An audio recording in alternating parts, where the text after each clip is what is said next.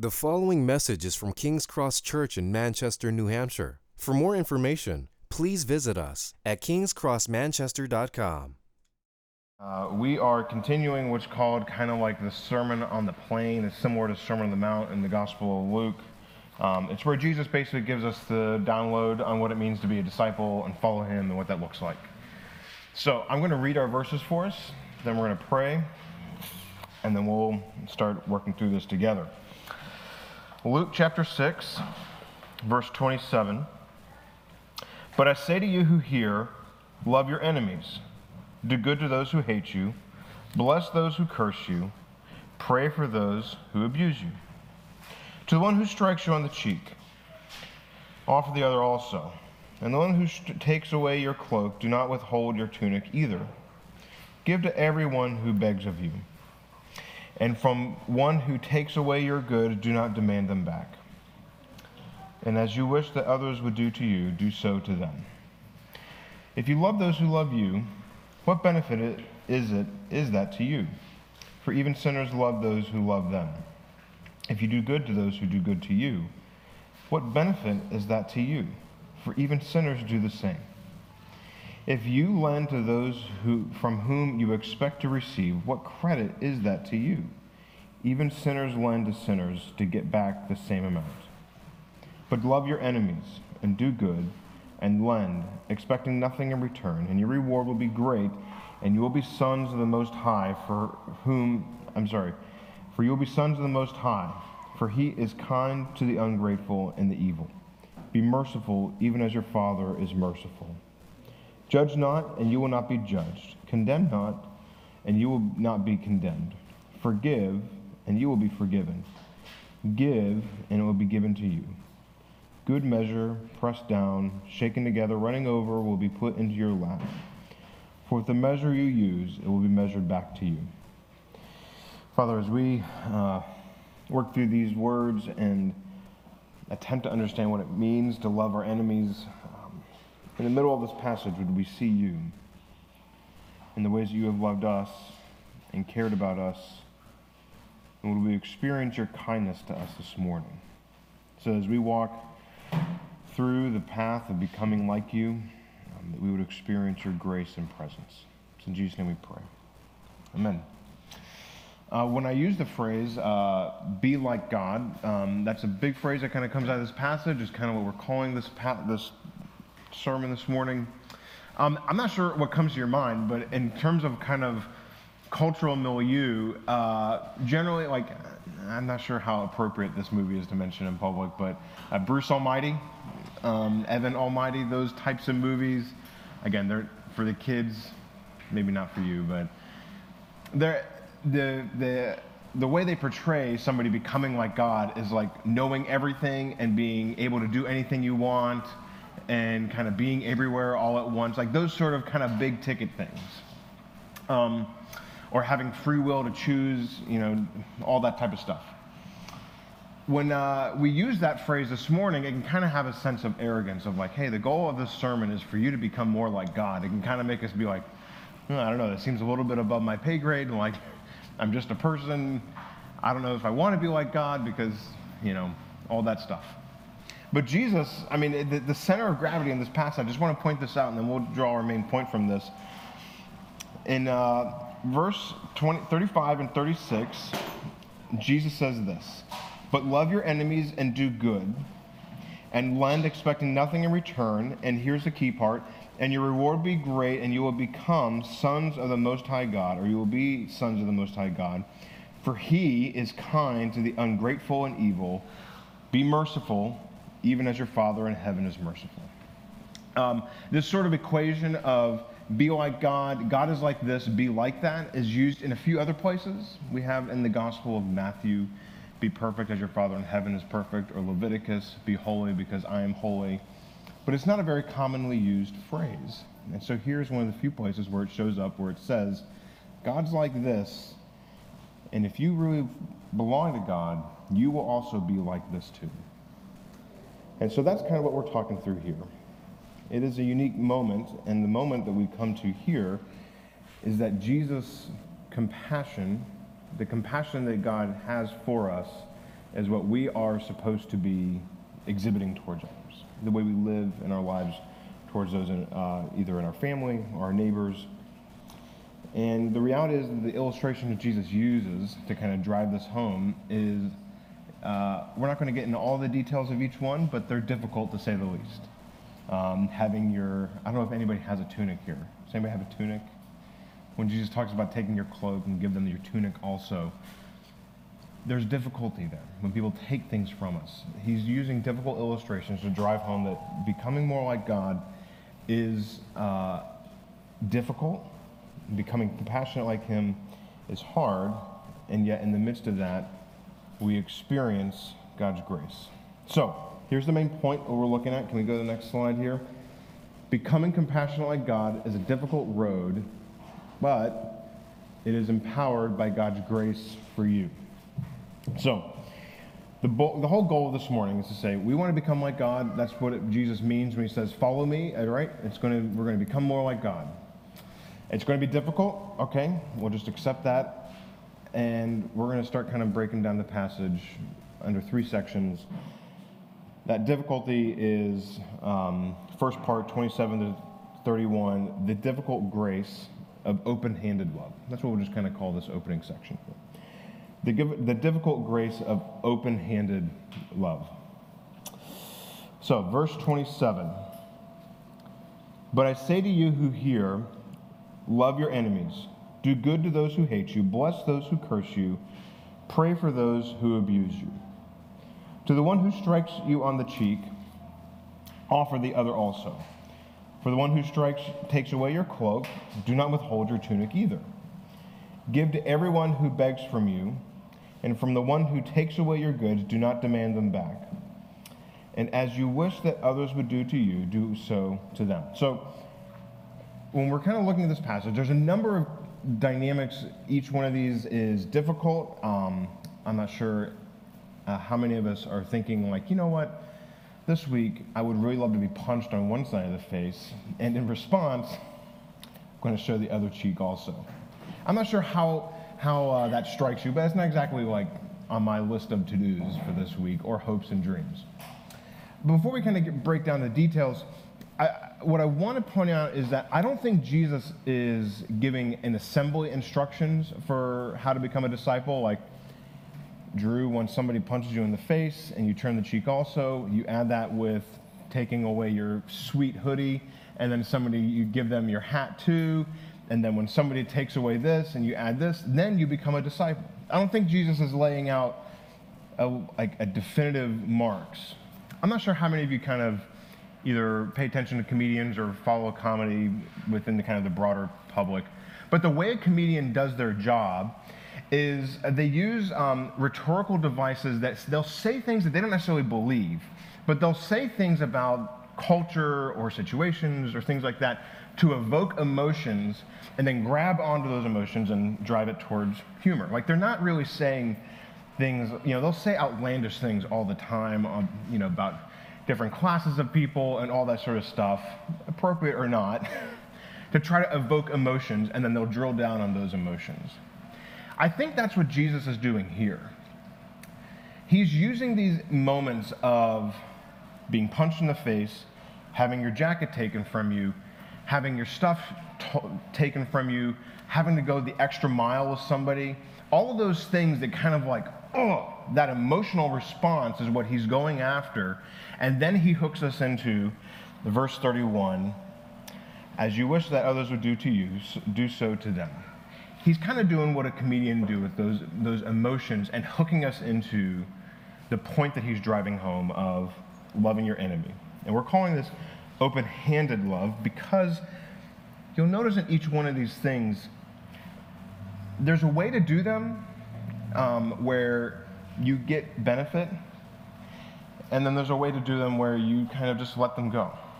So if you have the ability to have self-control, to get the status to be punched in the face, the extra clothes to be able to give clothes away, the extra income so that people can be taken from you, those sort of things put you in a position. Generally what Jesus is driving after is you have things that people want, And in the ancient world, you could easily use them to get favors back. Basically, you gave and you loved other people in a way so that, well, I'm going to give you my tunic, but there's a price here, and I want a return on this. We're going to keep kind of circling around this idea of getting a return on things, because Jesus is driving after this reality that the way you treat other people is supposed to be flat. You don't treat them as people you can get things from, and then you have your family where you love freely. Everybody is to be loved as though you were family. Jesus is, in a certain sense, saying when loving your enemies is to love your enemies as though they were your own family. This is incredibly hard, and that's why we're driving after saying this is complicated and this is difficult. And Jesus calls us not to live within a framework that obligates others when we love them. Yeah, I mean, how many of us, I can think of this from my vantage point, right? I'm a pastor, I give my time to people, I engage with them, I love them and care for them, and it's easy for people to feel like, well, they have to pay me back for that time or that investment or whatever. And Jesus is saying no, the way I would give my time for my children, in terms of, I don't expect my children to be like, Dad, let's go get some beers just to talk about life. And I just want to buy, Dad, I'm going to pick up your tab.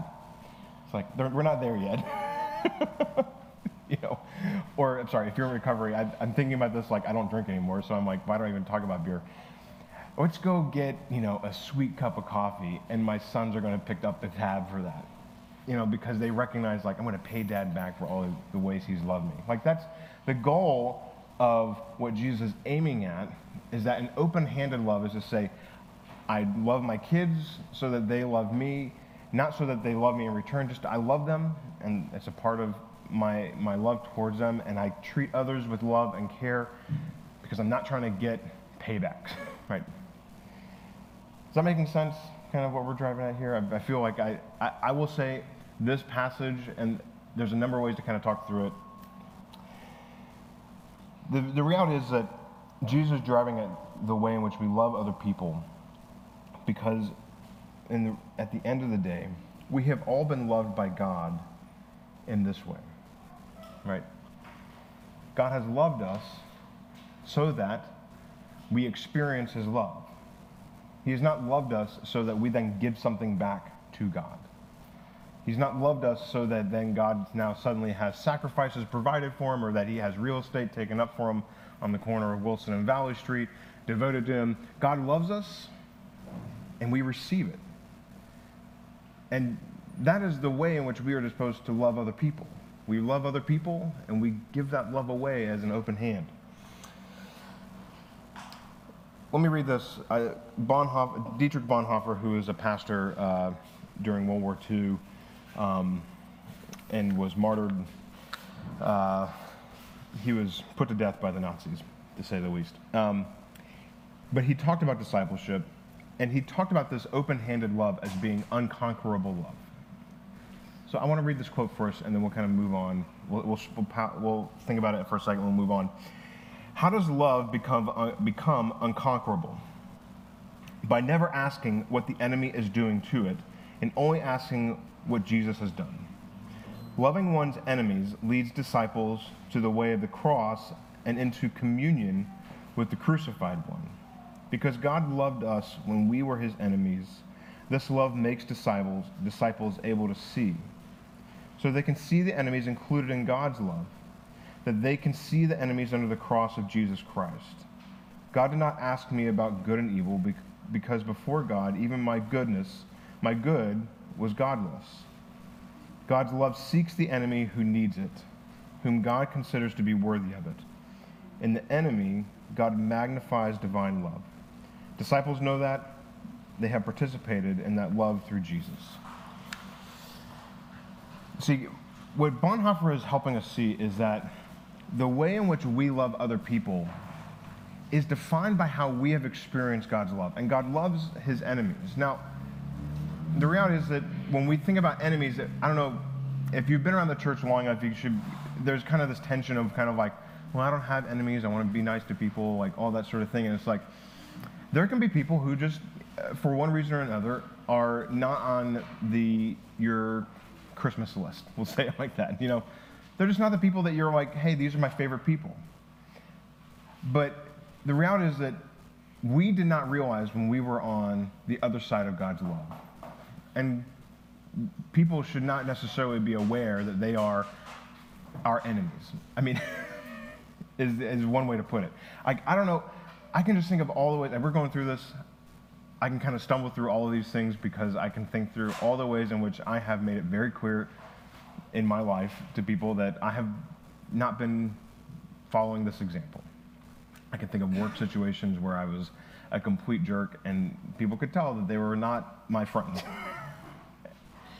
The call of this passage is to recognize Jesus is inviting us to see your Father in heaven has loved you even when you did not want to be loved by him. And that love means that our love towards others around us is not manipulative, it is open-handed. So that we are the type of people who reflect God's love towards others. Okay, if you have questions, again, the Q&A number is on the bottom. You can send those in. We're going to keep moving forward because there's still some things to ponder through this passage. The difficult grace of one-way good. All right, here we have verse 32. I want to read verse 32 to 34, and then we'll come back to 35 to 36. If you love those who love you, what benefit is that to you? For even sinners love those who love them. And if you do good to those who do good to you, what benefit is that to you? For even sinners do the same. And if you lend to those from whom you expect to receive, what credit is that to you? Even sinners lend to sinners to get back the same amount. What Jesus is driving after is basically this idea of, I like to give to people who are like me because when I give to people who are like me, they like to give me back things that I like, right? It's not very hard to kind of understand what Jesus is talking about here. I like to be around people who are like me, whether that's my family background, my social class, the people who are into the same nerdy things that I'm into, people who have the same types of hobbies. If I do things, within the powerlifting world, if I help my powerlifting friends with, I give them a belt or something like that, they know the value of a powerlifting belt, and they know, now I'm on the hook to give Jacob back something of equal value to that type of thing, right? That's what I mean. We like to give within our groups so that we receive from people who know what we're doing. Basically, Jesus is calling us out in this section to say, whether we mean to or not, each of us develops insider, outsider groups, and that's what he's going after. When he's talking about giving to people outside your group, again, he's talking about this, in the ancient world, this idea of patronage. If I give towards people who are not from my class or my status, they know that they need to give something back, or they are in debt to me in some particular way. Some of us have memories for this, and some of us don't. I still remember somebody that I borrowed $14 from in high school to buy something. That was over 25 years ago. I still have it on my conscience that I never paid him back. That I told him that I would pay him back, and I haven't. Some of us just have a memory for that, and some of us just easily forget. But the point of what Jesus is saying here, when we're driving after this idea of the difficult grace of one-way good, is that Jesus is driving after, we all have these insider groups and these outsider groups, and one way or the other, loving our enemies means that we treat those who are on the inside with the same type of good as we do with those who are on the outside. Effectively, by loving your enemies as one who is on your inside group, the line between outsiders and insiders becomes very difficult to recognize or even see. And it should be like that. One of the commentaries I'm using through this whole thing as we're preaching through is Joel Green's commentary. I thought this was a very helpful way he framed this, so I wanted to read this for us. As a practice, it would appear that love of enemies is designed to mitigate, right, to reduce social tensions. And if it's habitual, it would jeopardize the identity of any group, right? Because by doing good for other people, you, like, hey, like, I love King's Cross, man, you guys are going to get my best. And all those other people in my social group, they're not going to get anything, or outside of my social group. But if we do this habitually, the way I love people in King's Cross and the way I love my other neighbors throughout the city, it becomes difficult to identify who's on the inside of the good that I give. How can this community be distinguished by practice that dissolves any such distinctions? In essence, Jesus calls on his disciples to form a community, the boundaries of which are porous and whose primary emblematic behavior is its refusal to treat others as though they were enemies. That is to say, King's Cross should do good for those who are in King's Cross and those who are not in King's Cross in an equal way, so that when people are a part of the church, are family, and those who are enemies can't feel the difference, right? Now, what I'm not saying is, like, I'm not saying that, like, people who are trying to do us harm, that we don't recognize them as problems for the cohesion of our group. Like if somebody's sowing division, we don't try to say like, well, you know what, just stay around and sow division. But we got to deal with those things. That's dealt with in a different way. The way we do good should create the reality that there's going to be people in our community that somewhere on the spectrum of being a Christian, not being a Christian, and that's okay. There's going to be people outside of our community, somewhere on the spectrum of being a Christian, not being a Christian. We're going to do good and treat them well and do kind things for them. And that's okay. Like, we're not trying to hook people into obligations to King's Cross. I think this is hard for us to experience because there's so much kind of, at least in our American experience of the church, there's so much hype of being like, man, our church is so great. Don't you want to be a part of our church? Don't you want to be a part of our group, our special inside group, where we have all these fun things that we do just for ourselves on our own property, on our own terms, with our own branding, and try to draw people in, and then we get really hyped up on like, man, we're the greatest. And Jesus is saying like, no, like, be a community of disciples. Love other people around you. Don't buy your own propaganda.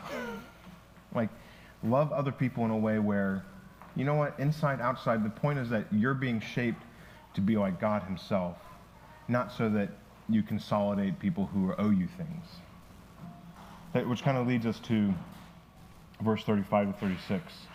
Love your enemies and do good, and lend, here's like we're saying, expecting nothing in return.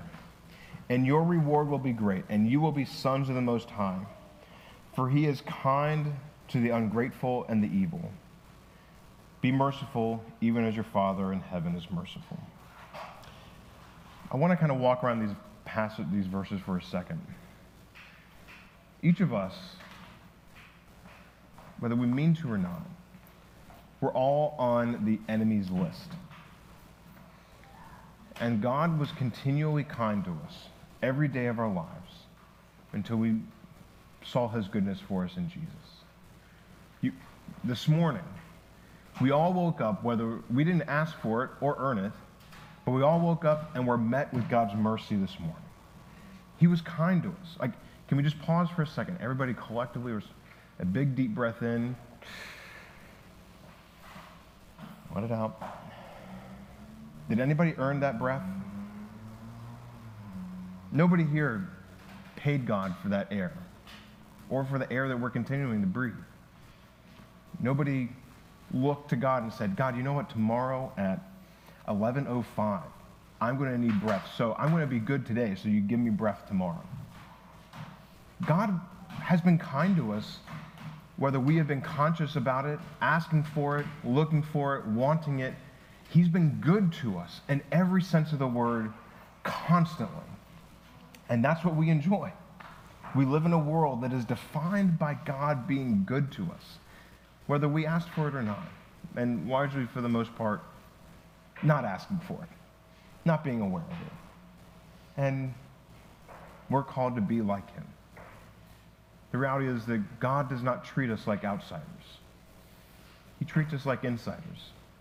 And his goal in Jesus is that we become aware that he wants us to be insiders as though we were his own children. At the end of the day, there will be outsiders. But hell is a place where people lock God out and refused his mercy. God has called us in Jesus so that we would experience his goodness and then to become like him and give it to other people. I find this hard personally. Like I was just saying before, I still remember $14 that I owe somebody from high school. I keep a record of wrongs, the ways I've served other people, loved other people.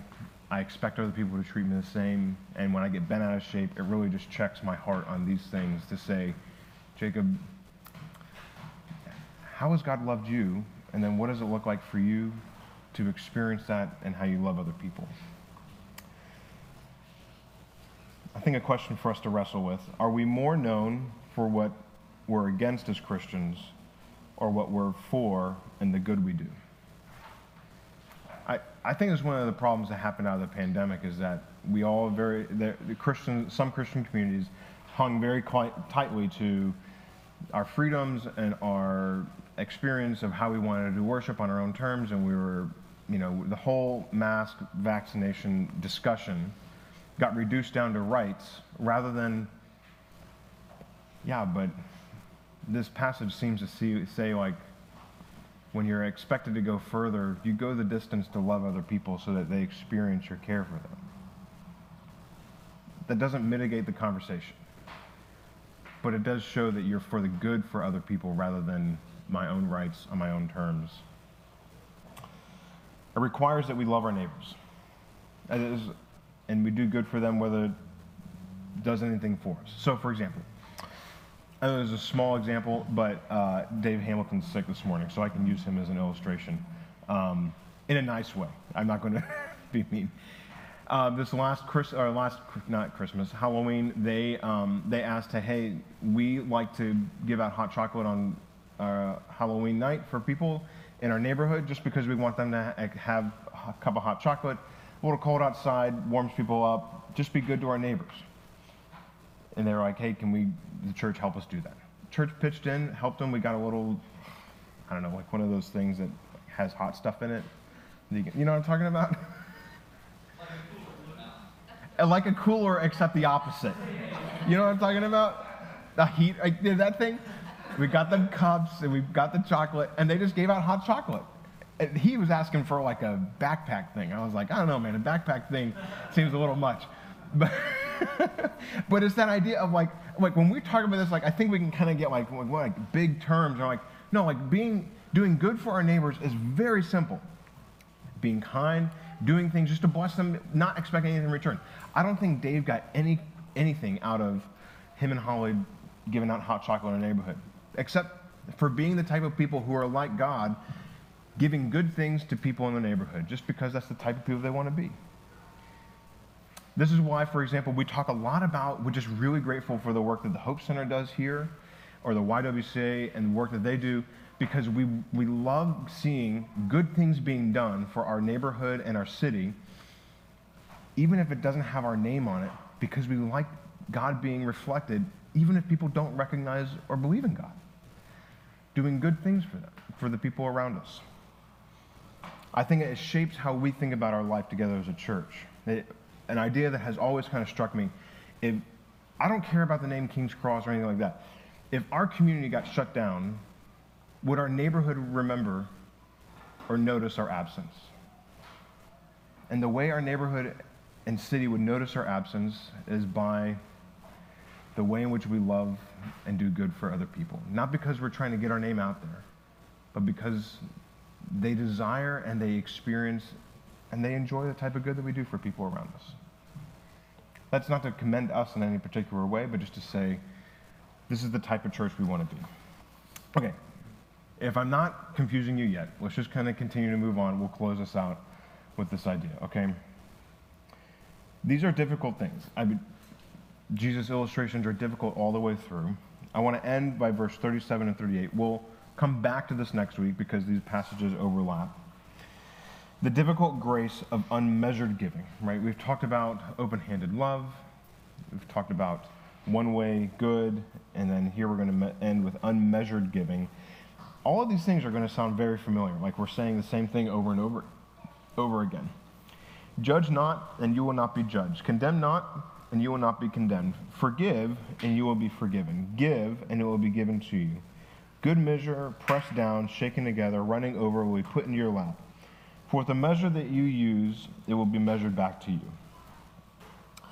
Okay, so we're going to pass over the forgiveness stuff. We'll come to that next week. This is the giving side of things. And the reality is that what Jesus is doing here is he's picking up on stuff that's already said throughout the Bible. So, for example, Proverbs 19:17, whoever is generous to the poor lends to the Lord, and he, that is the Lord, will repay him for his deed. So this is fairly common through the Bible. Like, the idea being here that we are not giving to other people in a way where we measure and then expect back from them. But instead, we give and expect, in a certain sense, that God sees and God will reward us. This is not to manipulate God, so this is not like a giving sermon of like, hey, if you give that $5,000, God's going to see that and reward you. If you want to give $5,000, talk to me after the service. No, I'm kidding. But what this is saying is that we give knowing that God sees, and we know that God loves to reward people who reflect him. I'm not exactly sure how to talk about this outside of financial terms because it is so kind of financially laden with, it feels financial. But the reality is that God sees whatever giving looks like for you towards other people. Time, care, resources. God sees that giving, and then God, in his own way, responds to you by giving in his own way to you. It's a promise, and I don't know how else to say it. But I would expect that whatever we give towards other people, whether that's time, finances, resources, God's way of giving back to us, verse 38, good measure, pressed down, shaken together, running over, will be put in your lap. That sounds a bit exaggerated to whatever we can give towards other people. And one of the experiences I can say that I've seen in this is with, some of you remember Bill O'Grady as a part of our church. He would cite this verse all the time because that was his experience.